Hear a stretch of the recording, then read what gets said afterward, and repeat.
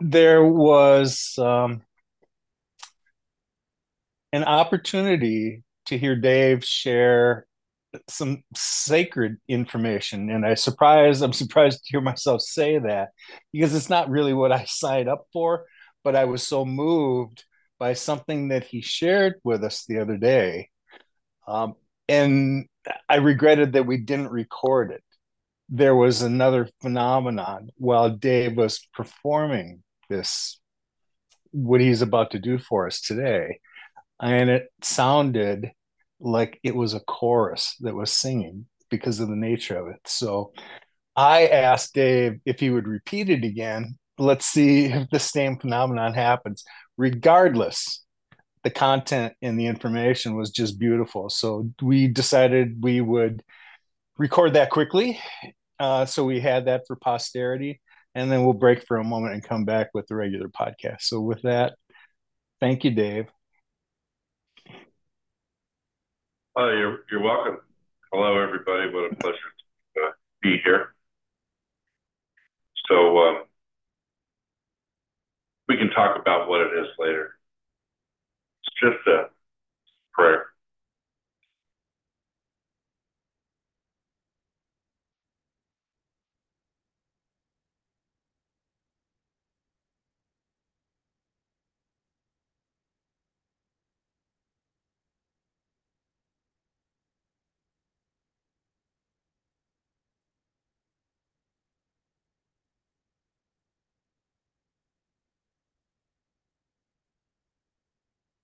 Jai Shri Ganesha, Jai Shri Ganesha, Shri Ganesha, Shri Ganesha, Ganesha, Ganesha, Ganesha, Jai Shri Ganesha, Jai Shri Ganesha, Ma Jai Shri Ganesha, Jai Shri Ganesha, Ma Jai Shri Ganesha, Jai Shri Ganesha, Ma Devi Saraswati Ma Saraswati Devi Saraswati Ma Saraswati Devi Ma Ji Saraswati Namu Namu Namu Ma Ja Devi Saraswati Namu Namu Namu Ma Ja Devi Saraswati Namu Namu Namu Jai Guru Jai Guru Jai Guru Jai Guru Jai Guru Jai Guru Jai Guru Jai Guru Jai Guru Jai Jai Guru Jai Guru Jai Guru Jai Guru Jai Guru Jai Guru Jai Guru Jai Jai Guru Jai Guru Jai Guru Jai Guru Jai Guru Jai Jai Guru Jai Guru Jai Guru Jai Guru Jai Guru Jai Guru Jai Guru Jai Jai Guru Bhakti Guru Shakti Guru Gopal Guru Gopal Guru Gopal Nanagram Gram Satchal Gram Gram Nanagram Gram Satchal Gram Gram Naram Naram Naram Om Basata Gagana Gana Das Basata Gagana Gana Ulagare Karoma Kashakama Laskina de Sadhano Nalagalaga the Ganero Nalagalaga the Ganero Yantraman Pramenta Yantraman Pramenta Yantraman Pramenta Ganda Yoga Hatha Yoga Deju Namuda Dasha Jatra Sadisha Jatra Mani Kun Jatra Ananda Jatra, Vishnu Jatra, Adya Jatra, Sadasa Jatra, Ira Mundala Jasunda, Jaro Bundagari, Bundagari, Bundagari, Jaro Bundagari, Bundagari, Bundagari, Jaro Bundagari, Bundagari, Bundagari, Na, Na, Na, Na.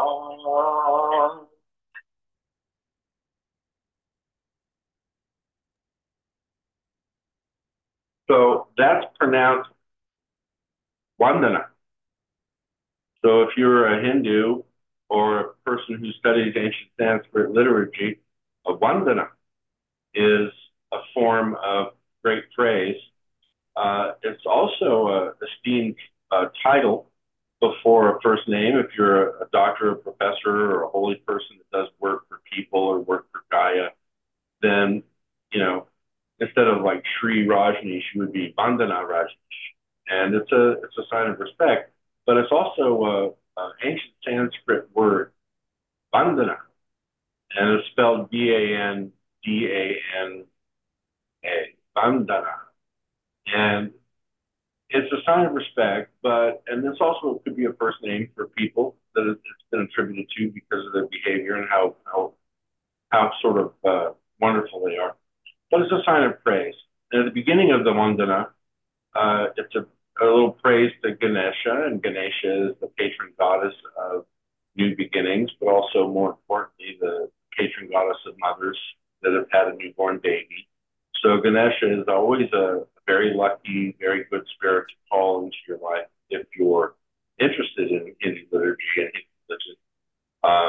And this, goes back to me talking earlier on earlier programs, responding to members of the tribe that I used to live on an ashram, and that was to study ethnomusicology to finish the course that I started at Oxdale College when I was 17 or 16, and I went to Oxy, joined the Ravi Shankar Music Circle, and I played with Ala Raka and the Secretary of State sitting next to us group. We had two first sectors, the world ram and tabla player. And, I played tabla unprofessionally, but all my life since I was 15, 12, first out. And it's an amazing, amazing drum. And what the tabla does is it centers the ethereal and cosmic sound of the sitar, and it brings it back so that you can cycle through different ragas. And remember that everything that we have in the West that's tied into music anyway comes from ancient Sanskrit. All music that we have today are a derivation of both someone's own creativity. There are many instruments that are around 12th, 13th, 14th, 15th century that didn't exist surely in ancient. But if you look at the way music is structured, you have do, re, mi, fa, sol, la, ti, do. And in Sanskrit musical liturgy, you have sa, re, ga, ma, pa, da, ni, sa, sa, re, ga, ma, pa, da, ni, sa. And sa, re, ga, ma, pa, da, ni, sa is the same as do, re, mi, fa, sol, la, ti, do. But that's where the Latin tonal scale is taken from, is from sa, re, ga, ma, pa, da, ni, sa. And last conversation I had with Lowell, I got a little, ranty, and Lowell and I decided not to print it. We'll put it up, and Robin was there, added her wisdom to my rant, brought me back down to her.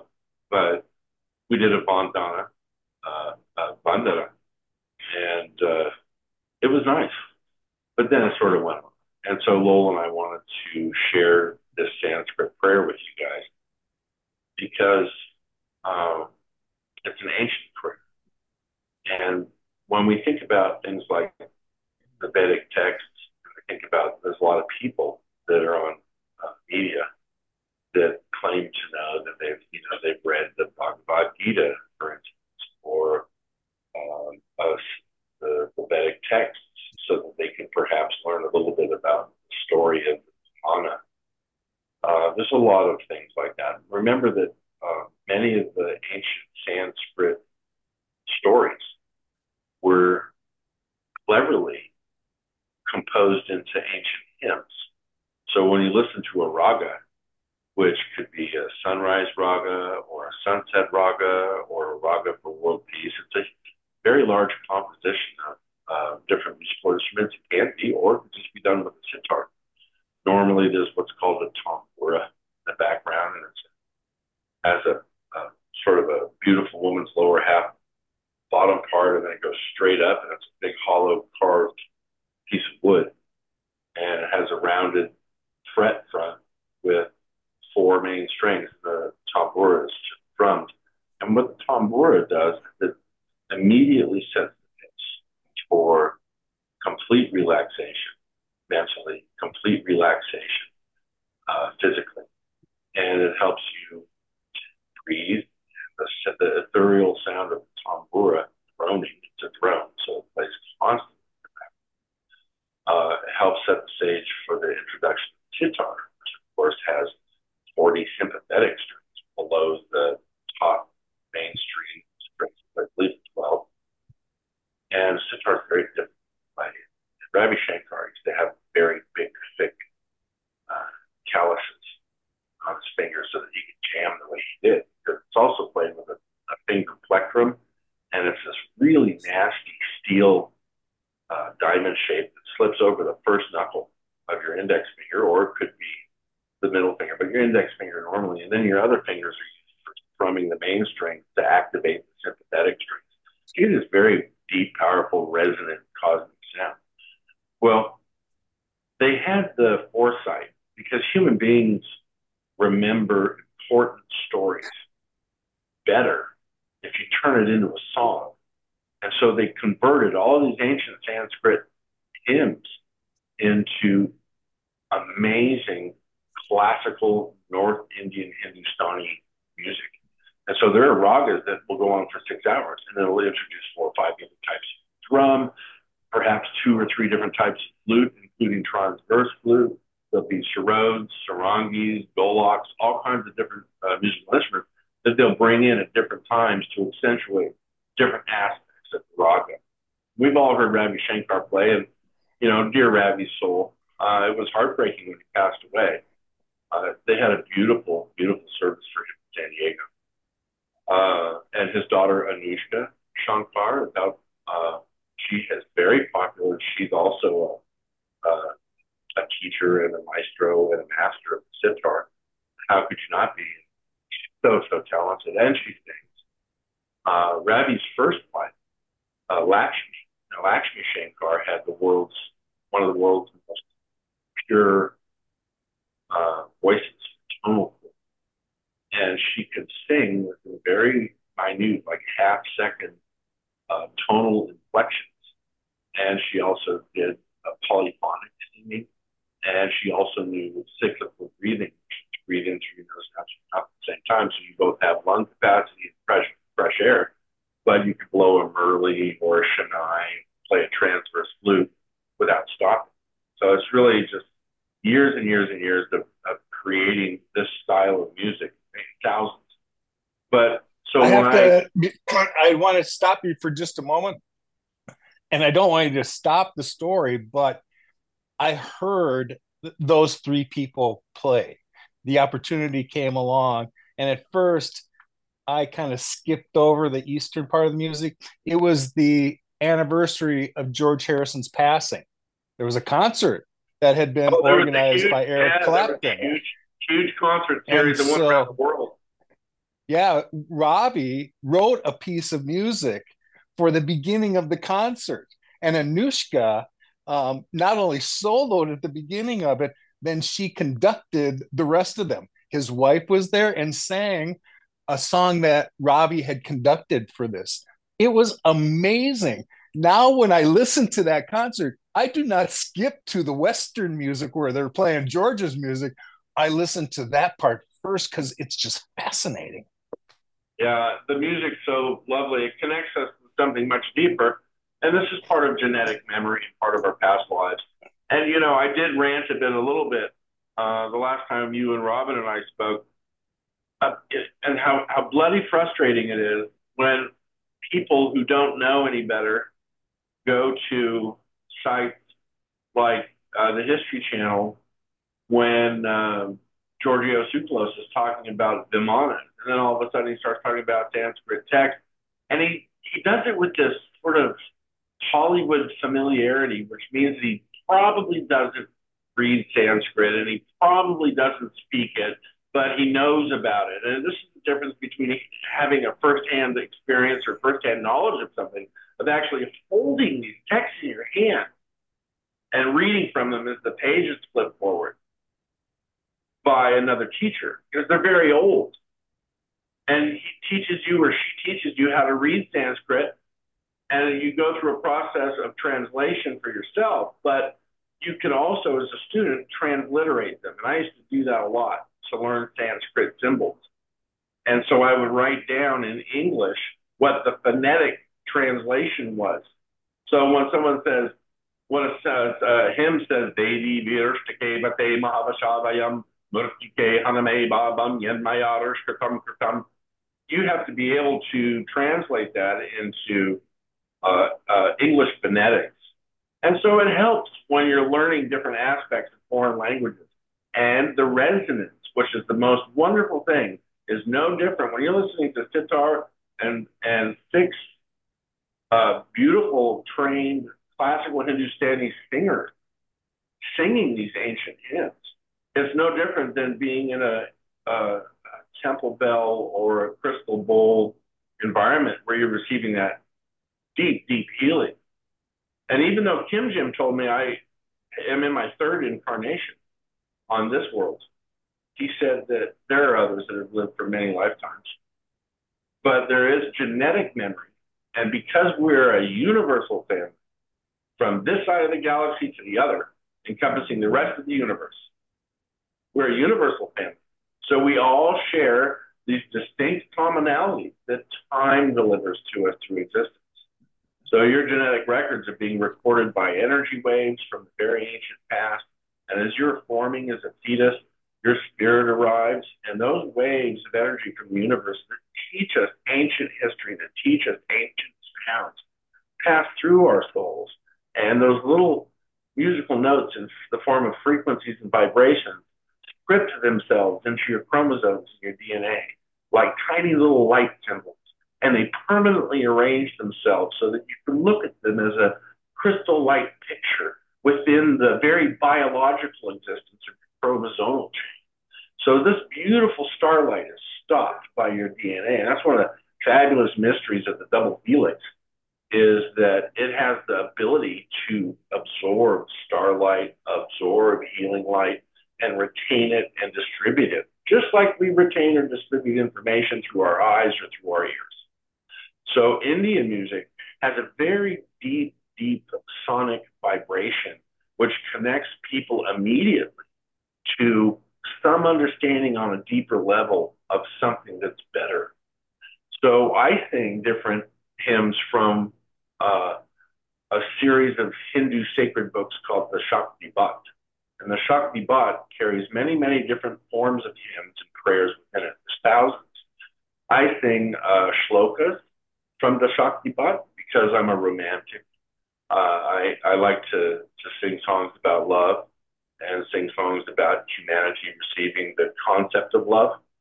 And so remember that when you go back further through the very, very oldest of the Vedic texts, you'll find information about Shiva arriving. You'll find information about golden orbs coming down. You will also find information about a war that happened between these giant celestial chariots that fought with nuclear bombs and lightning rays. It's all written down in these ancient, ancient texts. But that's another form of study that doesn't necessarily help me understand the deeper meaning of ancient ragas. Now, as a tabla player, I play, a tintal, which is a very typical rhythmic arrangement of two groups of eight or 4/4. And a tintal is a spoken language. So, it could be dagadana, dagadana, dagadana, dagadana. It's like, 4/4s. And you can play that in the background while the sitar is, perhaps tuning up a little bit, and he's going to come in. But normally at the beginning of an ancient hymn or an ancient piece of music, it starts very slowly, and it goes through three phases. And those phases are known as an alap. The second phase is known as a gat. And the third phase is known as a jor. That's Jor, jor. So the alap, the gat, and the jor are the three components of a raga. And the alap is usually a sort of a melodious, universal sound that brings everybody interested, because perhaps someone's going to sing an ancient hymn about how somebody received higher intelligence. So there's also those songs that exist within ancient shlokas, because most of the liturgy of ancient history is best taught through song or through writing, right? But song. So when the North Indians were doing this for themselves 12, 13, 14, 15, 25,000 years, so were the very earliest tall, redheaded, and blonde, tartan-wearing people of the Ural Mountains in the Soviet Union and Siberia the troubadour tribes lived there in 8000 BC, the way they taught their ancient history of the world, the different gods. Some were very similar to Nordic, like Krom. So those things were taught to each other, troubadours, the singers, and they would sing their history and play, a violin, or they'd play a hoop drum. And so that went on in the Caucasus Mountains many, many thousands of years, all the way up to the very beginning of the Communist Revolution, where troubadours were seen as gypsies rather than instructed Russians building walls. So, but that sort of was the end of them. But the troubadours were not much different than ancient Cambodian people who built Angkor Wat. You see, because the language of Cambodian, when you look at it, lots of little swirls and circles. Well, it looks very similar to Sanskrit, ancient Sanskrit. There's a lot of Sanskrit that looks like ancient Cambodian.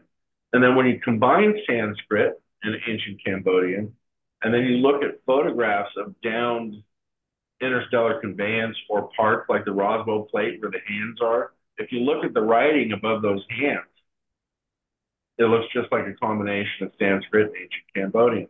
So our ancient language, ancient family, ancient DNA structures are based on vibration sound. So I was studying this stuff when I was 15. That's why I kept my mouth shut for 4 years after they took me away to another. I didn't want to be somebody going, oh, I want to, get real famous like Giorgio Tsoukalos and throw myself in front of the bus. And so, and by the way, I think I was lucky too because I had my own business, so nobody could fire me for opening my mouth. I have to make my own money. So I'm pretty lucky the way that worked out too. And we were talking to Paula, what amazing conversation. I watched her, listen to her speak in that convo like 3 times. She said some really interesting things about where you can be able to access joy. And when I listen to Indian music, I access joy right off the bat. I have a deeper understanding. I'm not, I can sight read a lot of Sanskrit, but not all of it. Sanskrit has many, many, many, many symbols. I don't know how many there are. It's as many as the Chinese alphabet that I can tell you. And of course, like any language, Sanskrit has changed over the years. So when you go from the very ancient times of 12,000 years ago, then you move forward to the late 14th century. I Right? think we're just getting used to the way we're meant to communicate. Well, and And it's funny, words, the thing that modern, get us in trouble are, right? yesterday's news. Sound, vibration, man, why is that being put in our field so much recently?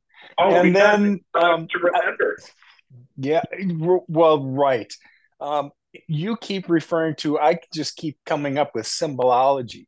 Doesn't matter if it's Sanskrit or if it's something else.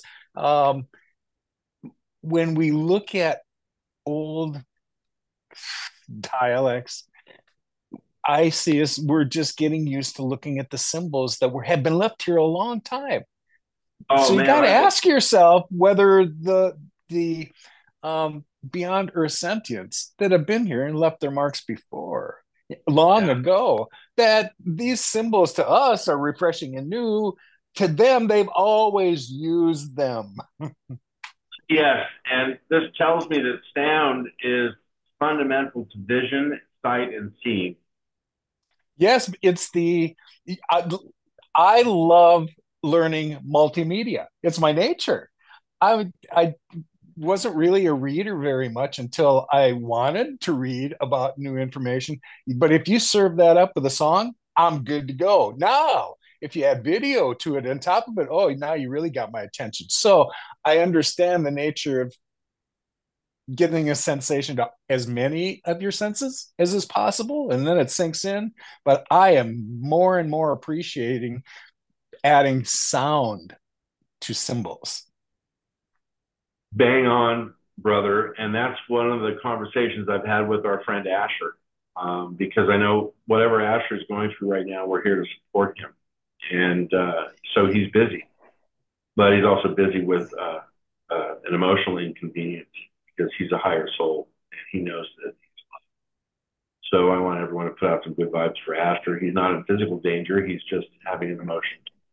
So I want Well, everyone. we all did, and we're going to get back to that here in a moment because And really sound that will was help something that. we Sound, I wanted to tell you, touch on. sound helps that. So that's what Yeah. as soon as I was able to have that first 6 months of realization after they got me, I was able to sit at my big desk at home and start making paper models that were square and that had holes punched in the center.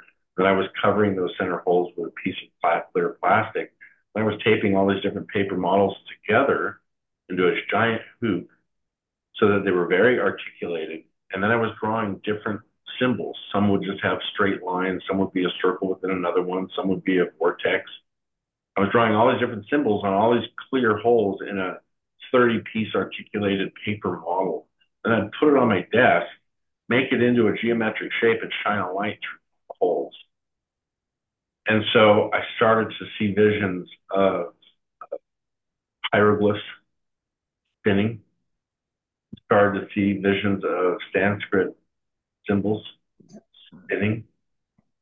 And then I started to see crop circle images being given to me, flashed from above. I'm just laying them on.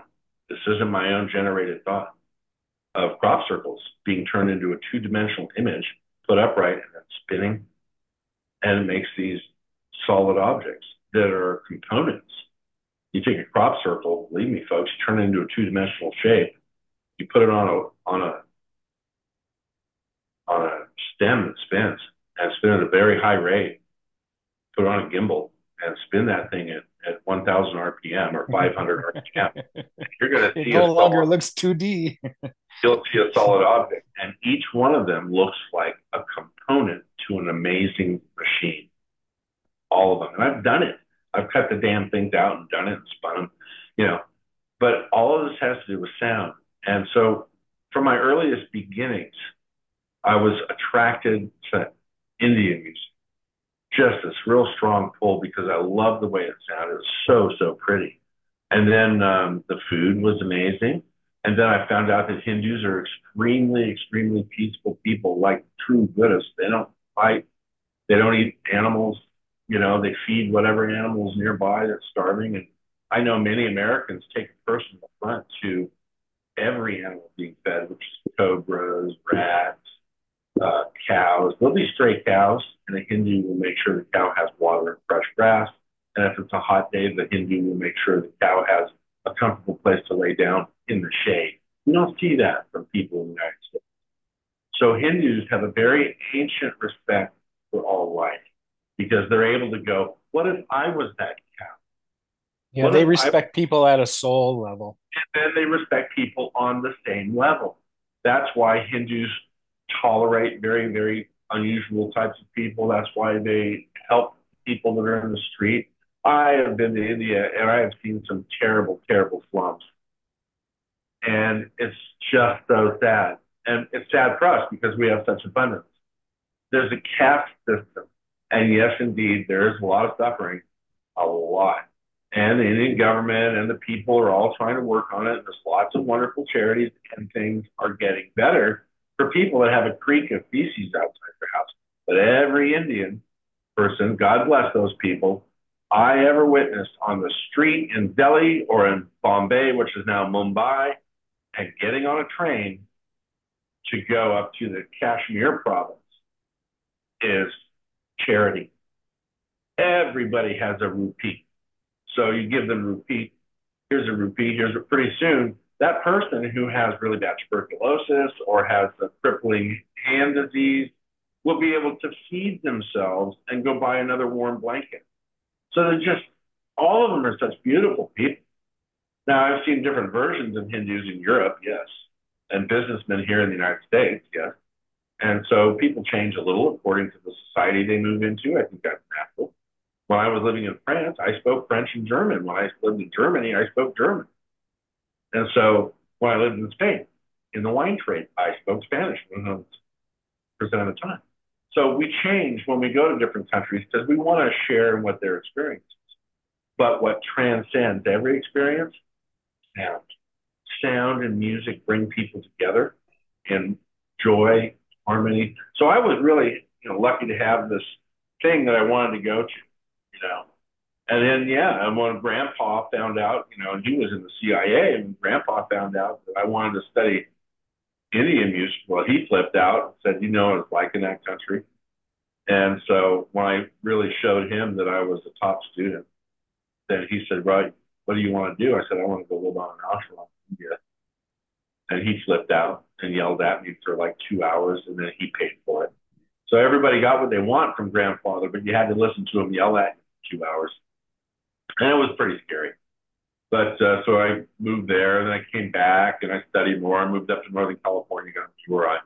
So now, after having my experience, I watch these media channels, and I think it's all coming from a good place. I think Giorgio Tsoukalos has actually done a lot of good just by showing people UFOs or interstellar conveyance on television. That makes people think some way. So who cares? But what I like is being able to put up or shut up. And then this is kind of what I ranted about the last time I spoke, was that, don't don't send me the name of a healing science. If you're going to teach me Buddhism, teach me Buddhism. And just so you guys know, in Buddhism, real Buddhists don't pray to Buddha. They thank Buddha. And when you see someone bowing to Buddha like that, and this is something that gets on my tip, he's not a god. He was a teacher. So it's like, as someone who loves physics, James Clerk Maxwell, I send him praise, his spirit praise, because he helped us with the right hand rule and taking the amperes and Gauss relativity theory about magnetism. And he finally added the mu naught epsilon naught to show the empirical value and write the true equation for electromagnetism. God bless him. So, he was the person that had the divine spark in the Victorian period in college. And so he had that epiphany. Well, so I send him good vibes too, just like I do to Buddha. So Buddha didn't want praise. He was just a teacher with good advice. And so we always have to acknowledge good advice. So I studied Buddhism, I studied Hinduism, and I wanted to, as a guy from California who used to be a surfer stoner, I wanted to be able to open my mind and accept the reality of other human beings. And at a young age, I understood that people were very important. But it took me all of my life, plus the meeting with Kim Jim, to access the region of my mind that allowed human beings to just be without judgment. And there's a big difference between allowing human beings to be and talking about their sovereignty when those human beings have done something wrong. And so I don't judge because Jesus didn't judge. I don't judge because Kim Jim doesn't want me to judge people. Neither did Buddha or Confucius. But I I do don't think when you say you different. don't because of them, I'll just finish this really quick. That's who you are. It just happens to coincide with their thought patterns, but that's who you are, my friend.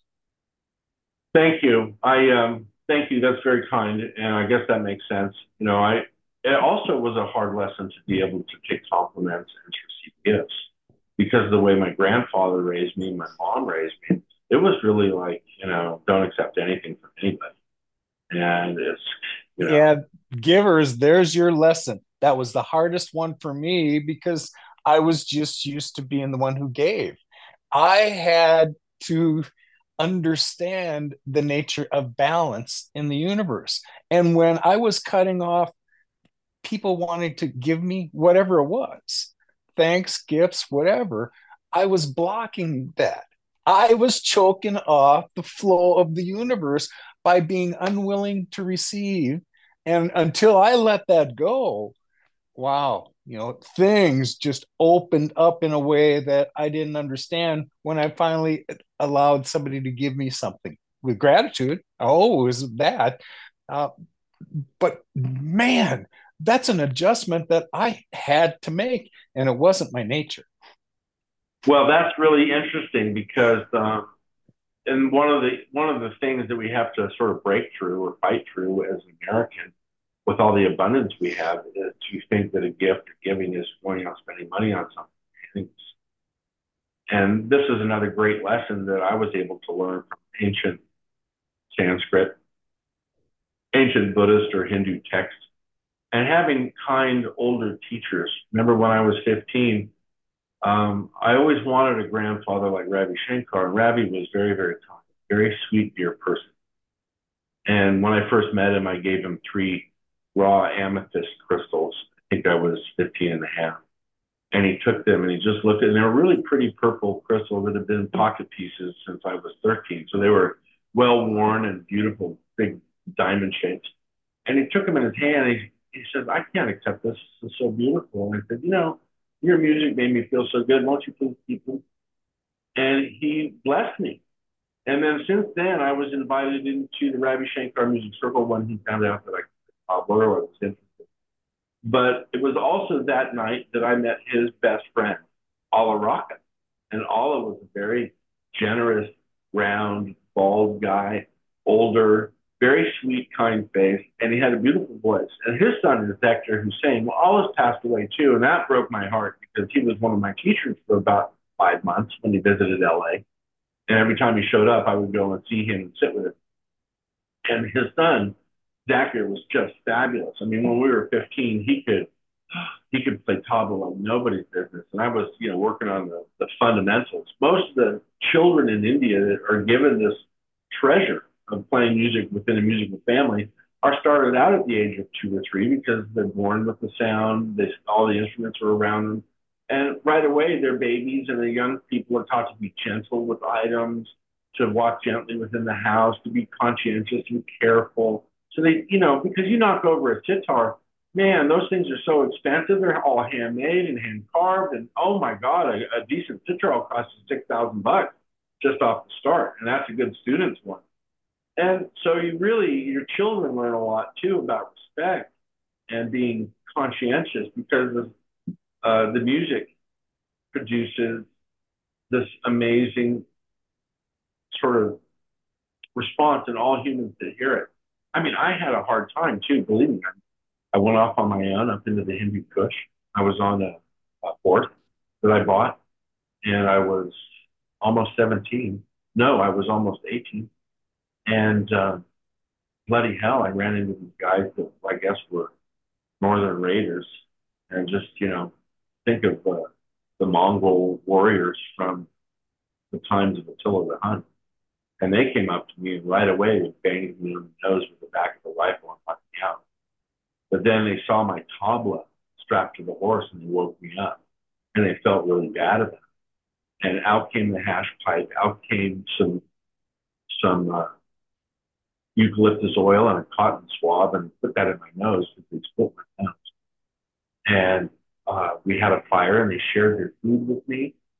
And we couldn't speak to each other and understand each other. I knew a little bit about it. But they handed me my tabla back and they asked me to play. And sure enough, out came a tar, which is a beautiful single-stringed instrument that you bow with your fingernail. And it's one stick with one key turn and one wire and has a round wooden bowl with a skin stretched over it. And has the most beautiful sound. And then out came like a ocarina, like a small, low-sounding flute. And these guys jammed. And so I'm sitting out in the face of the Hindu Kush with 3 guys that would have killed me if they thought I was a dumb American with money, and they didn't do it. And not only did they wake me back up and have a jam session with me, they let me stay with them for 3 days as we rode up into the Hindu Kush. They showed me where they went to go get aquamarine, which is my birthstone.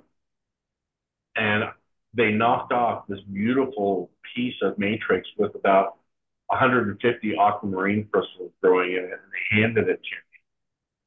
And then they told me to head back down to the valley. And it was in the wash, so I couldn't get lost. And oh my God, Lowell, it was the most amazing adventure.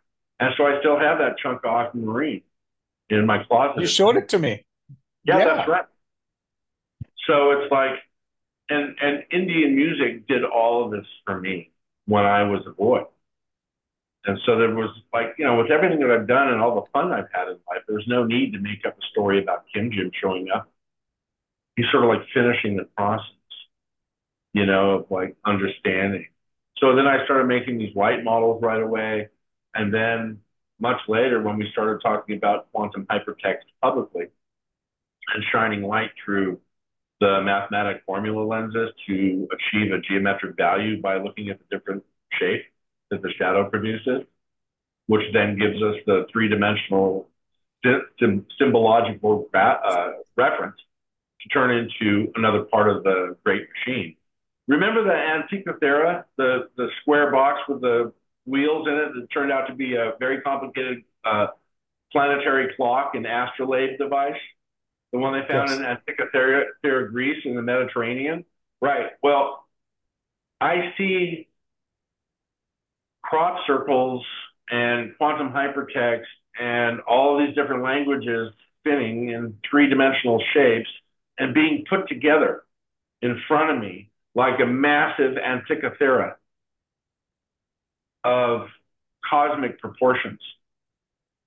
And I'm building my way up to finding this mappable discovery that we could have blueprint diagrams of. So every component of mathematics and every component of higher dimensional thinking is being handed to me in a short period of time. And it's very difficult to deal with reality, bills and roommates and running a shop. Thank God for my son. He runs the shop so I can go sit on my ass and take a deep breath. So there's a huge volume of things that I'm trying to coordinate that are all cosmic messages and higher thinking messages about physicality and non-physicality. And then there exists this giant cosmic Antikythera made from all these ancient languages, made from the shape of these different equations. Oddly enough, with my three-dimensional quantum images, there's Sanskrit symbols and ancient Cambodian writing symbols that when you spin them, they look oddly similar to the mathematics symbols. So there's repetitions of information that we're all supposed to be paying attention to coming to us on all kinds of higher levels. Then I get a little frustrated with people because they keep wanting to talk about their emotions. And your emotions are different. Your emotions are a chemical response to the stimulus that you receive from that sort of around you. They really are. You can have emotions from thoughts, but then again, why are you suffering from thoughts? Because those should have been left in the past. So I have a frustration issue where if you really want to understand what the work is that I'm doing, or if you want to understand quantum mechanics on a higher level, according to their plan, not mine. Remember, they showed me quantum hypertext.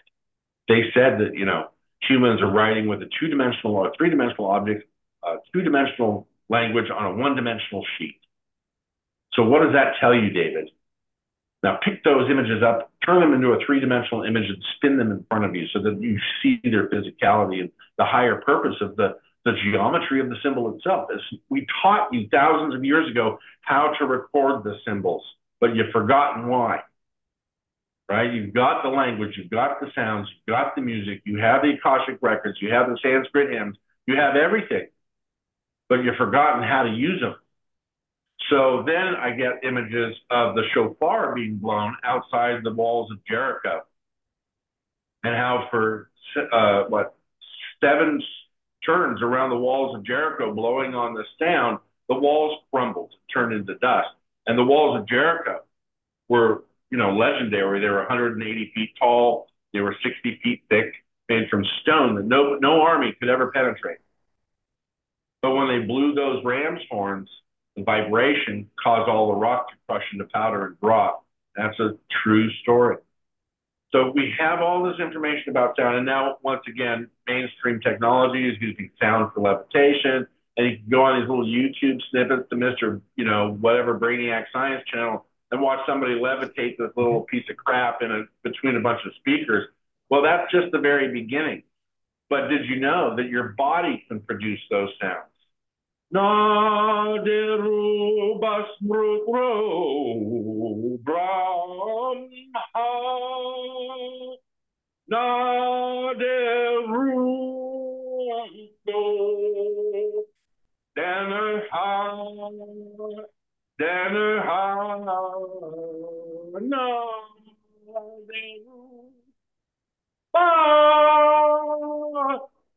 So you get all these different ranges.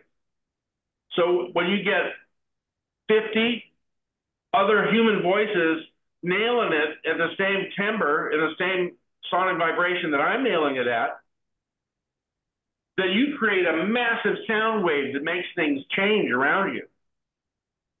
So sound is crucial to understanding visually. And also we get those, light vibrations that come back. We don't really see things, but we don't see light. We see what light does when it reflects off an object, right? Light is all around us, but we don't see it until we're looking at something. And then what you're seeing is the reflection that light produces. So we're never really seeing that which is around us, but it's like sound. It's an ethereal existence. It's a plane of existence. Light, sound, gravity, planes of existence. So yeah, we understand that spending your life in service to others will create your ability to awaken to your higher functions. And your higher functions will then become more clear. It's repetition. It's just like playing the piano or learning French. You have to do it over and over and over again. And you, Paula, and I were talking about repetition when we were reading, trying to remember quotes. Well, Paula's here. We should see if she wants to chime in because I'm sure she's got some thoughts. I Yeah, really am enjoying the conversation, to be honest with you. And I'm making a little veg soup. It's chilly in Texas, so it's great. a veg soup day. Yeah. But I'm loving the conversation for sure. I love the sound and the frequency. Telling you, I believe in my heart of heart, if you can shift the things that you receive from a frequency perspective, like music or even language, um, and general information that you allow into your experience, I believe it will very much express itself outwardly quickly. Yeah. Well, all of this started because the other day when we were recording for what we thought was going to be Dave's podcast, and we did this in the green room first, and so he shared this poem, if you want to call it that. And the Capricorn part of me was fascinated because when Dave began to sing, there was something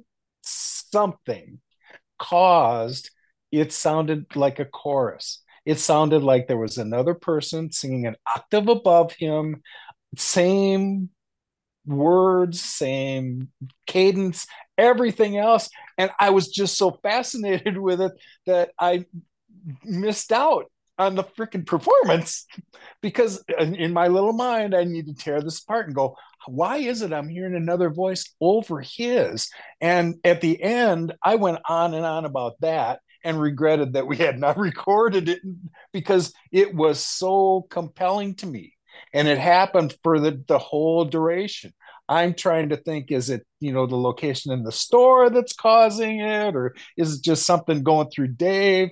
I believe that, Dave was just, he understands by whatever training he's had to learn these songs, hymns, whatever you want to call them, man. There's a quality that he can add, that resonance that makes it sound like there's more than one person freaking singing. That was why I really wanted to do this again to see if we could capture it again.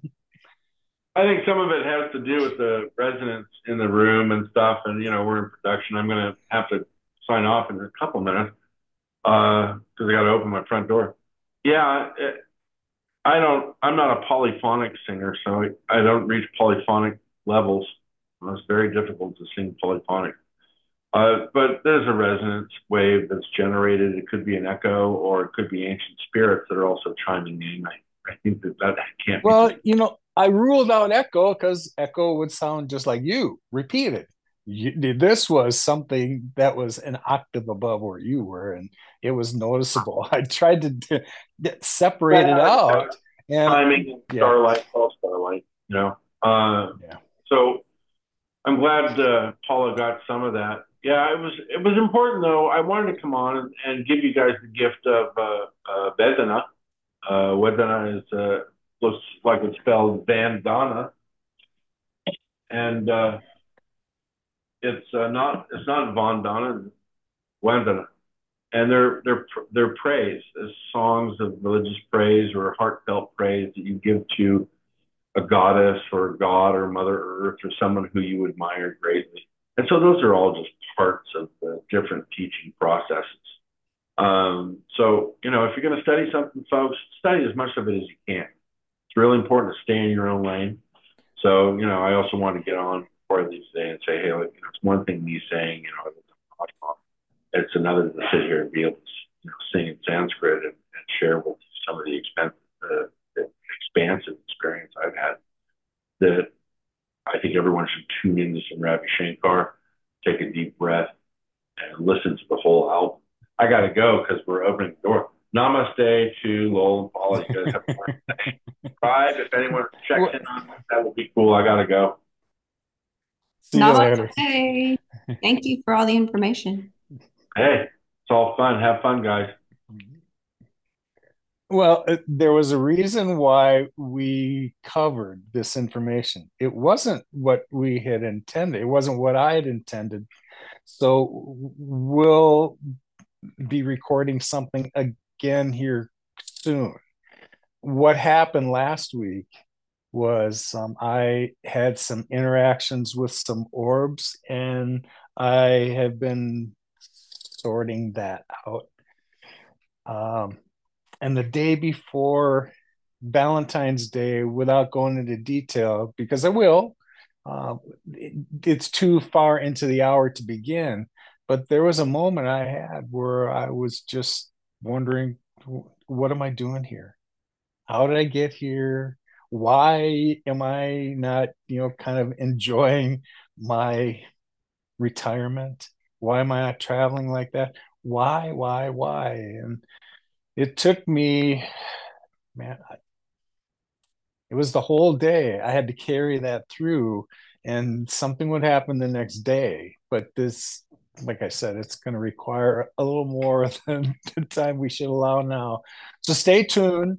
I'm going to cover it because it wasn't just me.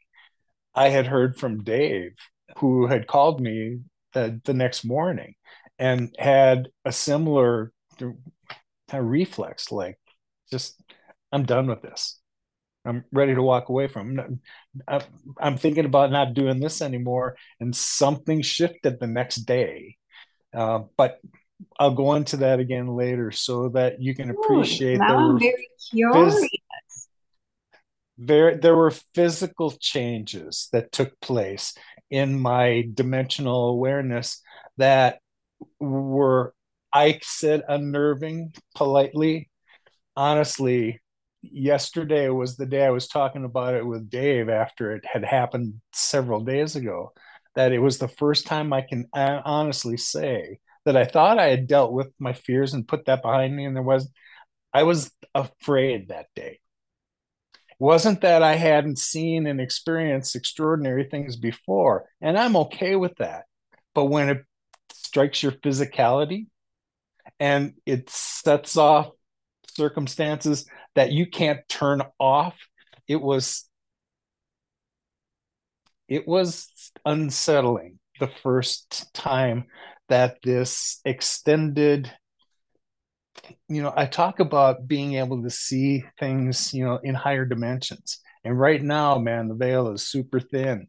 And when you're in energetic areas and conditions are right, this stuff just reveals itself. Well, I couldn't turn that off the other day. I was seeing things like through an ether and couldn't stop seeing it until I closed my eyes long enough that appeared to be like a reset. But I had to go into a meditative state to got that.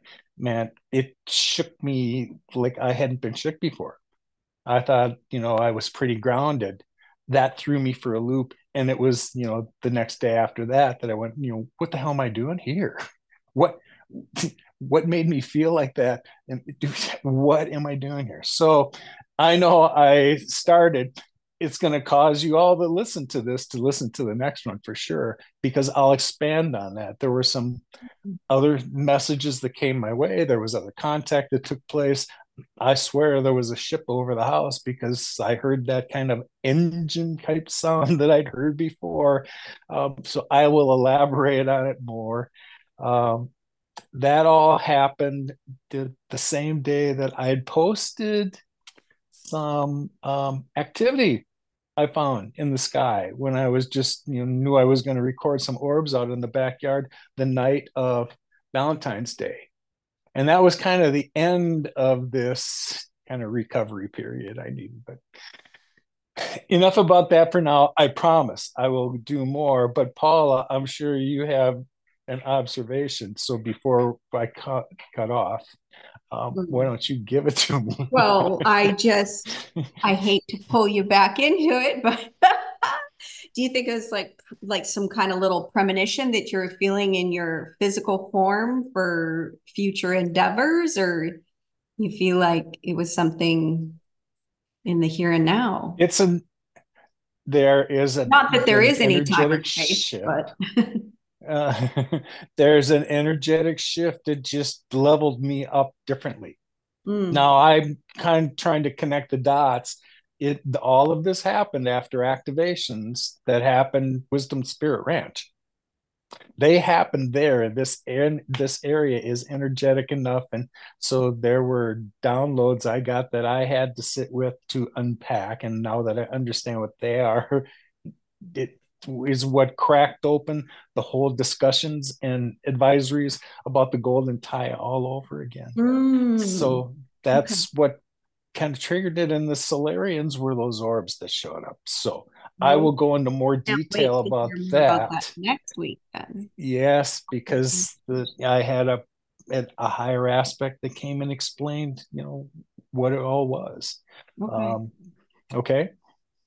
I'm excited. Yeah, those are just I am a listener this week. I feel, very grounded in what I'm doing right now, and it's You know, very I had kind of regretted because it was my intention to kind of open the door because Dave and I were both feeling the same way last week. He Mhm. had reached out to me like a day before and he goes, I might be done with all this. And Mm. then that same kind of thing just kind of passed through my field. It was like, here was a moment where just stop the presses. Let's just stop for a moment to see what's around us here and analyze what are we doing here? How do we get here? And where are we going? It was one of those moments, but I hadn't had one of those. I'd always been curious about the Mhm. next thing that the universe was going to show me. That day was not it, but Mhm. we'll get All the into more. powers in the present moment. The power. Well, things shifted after that to show me an answer in forms that I wasn't used to. I've certainly had many multidimensional experiences now that I'm used to. What I wasn't used to is it changing the physicality of my vision. That was a Oh, little freak out. oh yeah. Okay. Yeah.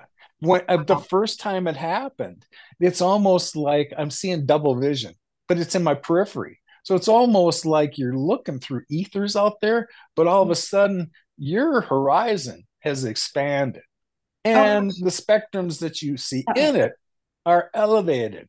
I So see. when you close your eyes in a place where I've seen that type of thing on the mountain, when I'm alone in the forest, I haven't seen it in the neighborhood here. Just in So your the conditions wow. that are here, there's animals in the lot next door, there's the occasional car that goes by.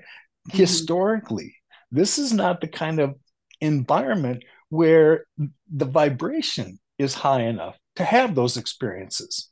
So once I kind of put all that into check, then I couldn't stop it.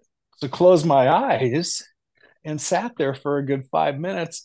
And when I opened my eyes, okay, we're back to what would be normal for me. Then Mhm. it happened a second time, and that's when it got a little unnerving. Mm. It's exciting. Yes and no. Curse and blessing. Yes. So we'll elaborate on it more now that I've got you all teased to listen to the next one. I promise I'll go into it more because there's information that was for everybody, not just for me, everybody. Okay. All right. Sounds great. All right. Great week.